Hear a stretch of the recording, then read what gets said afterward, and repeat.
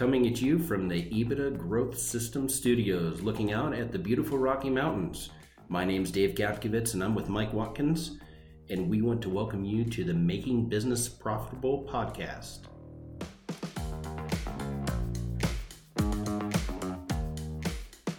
This podcast is brought to you by EBITDA Growth Systems, where we guarantee to double the value of your company within 3 years or give you your money back. Good morning, Dave. Good morning, Michael. How you doing? I'm doing well, man. It's a beautiful morning here in Colorado. It's amazing. Gotta love it. Gotta love Colorado in the fall for sure, don't you? Absolutely. So what's happening? You know, I got this email because I'm thinking about canceling this insurance. I have 2 Bernese Mountain Dogs, and Bernese Mountain Dogs are kind of known for getting sick from time to time. And I have dog insurance on them. And I kind of half me is like, man, this is really dumb. Like insurance that we have on the BMWs? Like health insurance. Seriously? Seriously. So Bernese Mountain Dogs have a lot of health issues. And so, I mean, they have the highest rate of cancer of any dog. And they have this and that. And they're known for like tearing ACLs. And my dogs are kind of big and they're clumsy. And they like, you know, it's the front of concerts I like how they have a mosh pit, and my dogs are kind of like that. Like once a day they have the WWE SmackDown. And so, have you used the insurance yet? No, that's why I'm like, why do I have this? But my dogs are just getting to the age where, but when the older your dogs get, the more the insurance costs. Oh man. So I don't know. Maybe whoever listens to this can email me at Dave at EBITDA Growth Systems and let me know what you think of this, because I'm looking for some good advice, because I'm thinking about canceling it, but at the same time, if something bad happens to the dog, Hey Dave, could you give me an order of magnitude in terms of like what that is on a monthly or annual basis? It's dog insurance for a big dog like a Bernese Mountain Dog. I'm not saying this is what it costs, but it's somewhere between $100 and $200 a month. Yikes. Yeah. Yikes. Yeah, there's a lot of discussion here, so I won't take up the whole podcast with this, but I just got that going through my mind this morning, Mike. Yeah, man. Okay.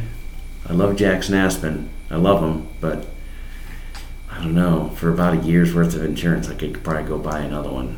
Yeah. That's what I was thinking, but I know how attached you are to your dogs. I love them. So I'm just if somebody, I'm not going to get into it, but. Oh, that's great. I was told by somebody that owns dogs, you need to have health insurance on them, because when it costs you, it costs you. Yeah, I wasn't aware of that, Dave. I didn't know you were carrying dog insurance. I would have told you I'll take care of the dogs for $200 a month. You know what I'm saying? I'll just Google it. Is that a 1 term or 1 month fee I give you my dogs, and a month later I just don't ever see them again? So okay, enough about, all of a sudden this got dark. Yeah. What are you doing? No, man, that's not what I was saying. So what are we talking about today, Mike? So today we're going to talk about 5 reasons why teams fail, because we starting to see our fair share of team failure. I think it might be, COVID is really, stressing teams and stressing organizations, and man, this COVID thing is a mess. But beyond just COVID, we're seeing teams, just not be as successful as they could be. So I think 5 reasons why teams fail might be a good topic. I think you're right. And I have to jump right out there with the first one. I would think is typically their manager, their leader, isn't a fostering, empathetic, meet you where you are kind of leader. I think it's got to start there. I mean, if I were to go to work for somebody and I didn't think that person cared about me at all, in today's society, that really means something. It does, and I think particularly in manufacturing, where you have managers that are technical and they're engineers, and they're not feeling, no pun intended, the whole empathy thing. But I think that the millennials have that part right. Like, as a baby boomer, I didn't expect my boss to empathize with me. I just hoped he paid me every day. Yep. Millennials, you got to empathize with them. You got to meet them where they're at. In between Gen X and millennials, there are some Gen X guys that ladies and men that want to say, hey, I want you to invest in me. I mean, that's kind of where, between boomers and Gen X, is where people went from staying somewhere and having a pension to, okay, I'm going to have 4 or 5 jobs because it's the fastest way to climb the ladder. Sure. I mean, let's be honest, that's what I did. I went from one place to another place to another place, and it was leaps and bounds with growth. They kept giving me, because I was very aggressive and looking for that next big opportunity. So if my current boss wouldn't give it to me, I went somewhere else that would. Well, I can remember over the course of my career, at one point, if you received a resume with someone who moved 2 or 3 times, that was a bad thing. It was a bad thing. And now you get a resume where someone hasn't moved 2 or 3 times, and it's sort of a bad thing. So kind of like, what's holding this person back? Totally. Are they motivated? Do they have a vision for themselves? Why do they let themselves stay in this spot this long? Was a question we heard yesterday. Yeah, it's interesting. It is. But I mean, I think when you boil it down to manager, leader, and how they treat people, it's so key. I mean, one of my favorite things in a shop is just to go around and interact with the people. Say, hey, how you doing? Give them a little fist bump, and just look in their eye and pay attention to the metrics. And if someone's doing a good job, say, hey, I noticed you did a really good job yesterday. Thanks, man. Did a great job. I love that. Yeah. You know what? People stop leaving when you do that. They respond. Management is getting things done through other people, and so you got to tend to the caring and feeding of those other people if you want them to get the work done. So what else do you think is another good one? Well, I think a team will fail if you have the wrong person or wrong people on the team. And I say wrong person because you can have one person just spoil the whole batch, right? So if you've got a person who's negative, or you have a person who's not pulling the wagon, and everyone else is observing that person being negative or not pulling the wagon, and nothing's done about it, their behavior starts tending towards, negative and non-productive. So if you have the wrong person on the team, you can have a team fail. Or if you have the wrong people, the team can fail. So, you don't want to use sports analogies all the time, but if you have a football team with really good people on it, you can win. If you don't have good people, you can really like your wide receiver, but if he's slow, you're not going to win. Yeah, he could be a great person, but if they don't perform, right? Yeah. But I mean, at the same time, I remember a story when we first met in the company that we were working with.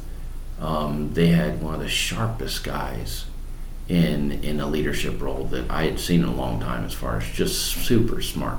One of the smartest people I've really come across as far as that industry.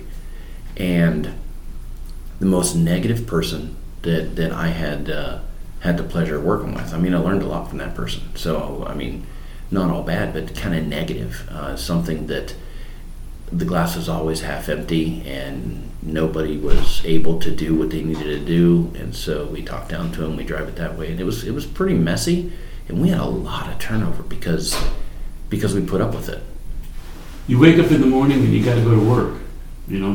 That's the nature of the beast. But if you don't want to go to work because, the people at work drive you nuts, or, you don't like the people at work, or they steal your energy, man, at some point I'm not going there anymore. That's right. So, that's right. What else you got? I'm going to go with lack of a plan. Uh-huh. I think a lot of times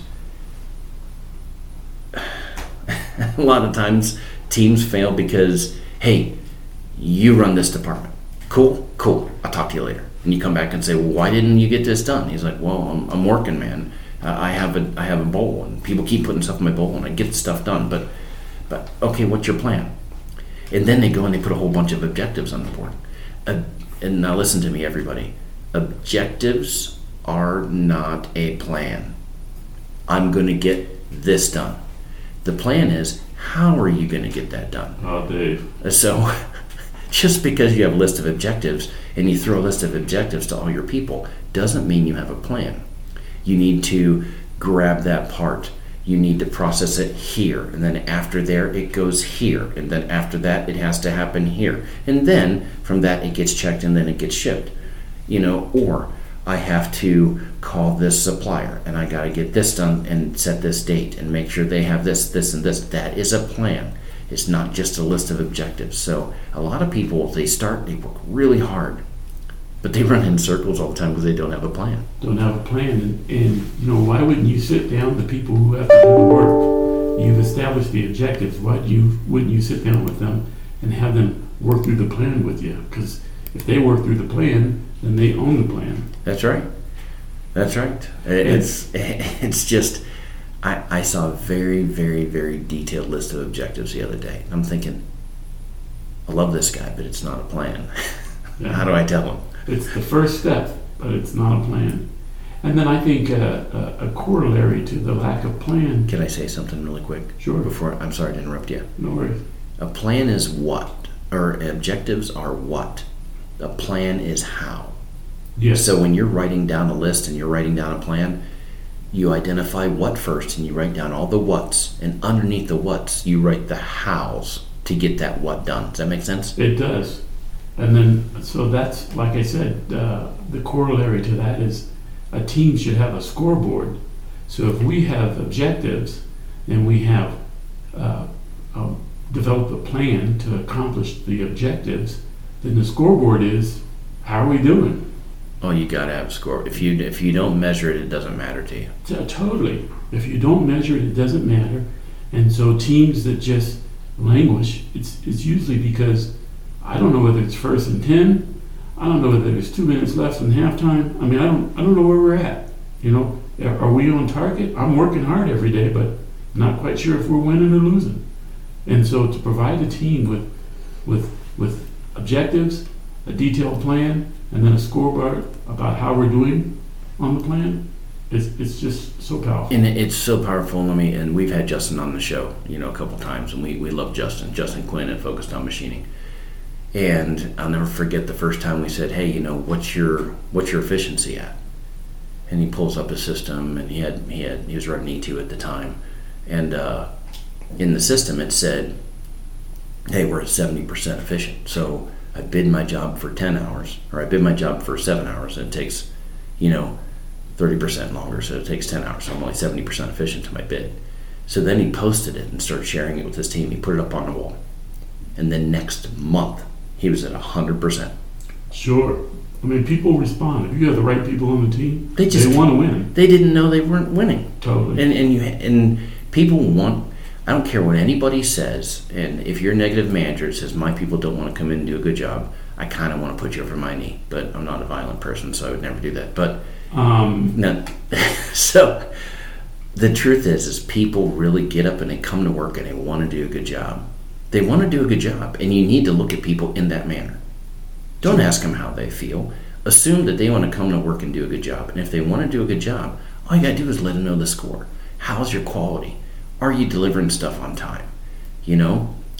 Are you safe? I mean, safety first, then quality, right? Got to make a good part. It's got to be good there, and you got to be safe, and then you got to deliver to your customer. Sure. And I think the last one, Dave, is, sometimes it's just circumstance. Like, the stars and the moons line up, and your team, despite all those other issues, is successful. And it's just kind of serendipitous that it was successful, because really you didn't do anything to make it successful. It was more circumstance. That's right. In the same way, you can have a team that's really tight and doing everything they're supposed to be doing, but I don't know, there's a downturn in the market, or the Chinese do something to your industry. I mean, so sometimes circumstance and serendipity will get you, both good and bad. But you can't really plan for those. When they happen, then you establish another plan, and then you execute based on mid-course corrections, I think.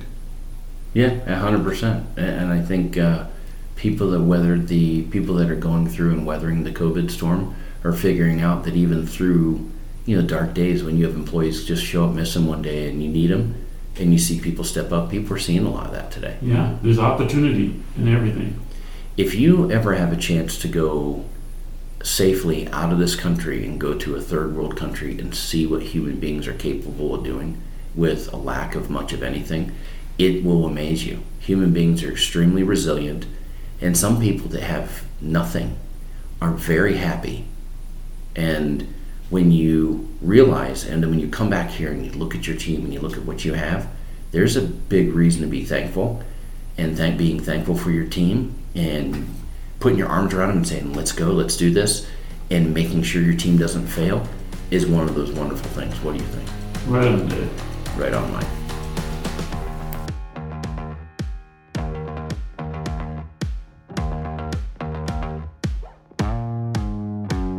We at EBITDA Growth Systems do what we do to impact lives through improving business performance.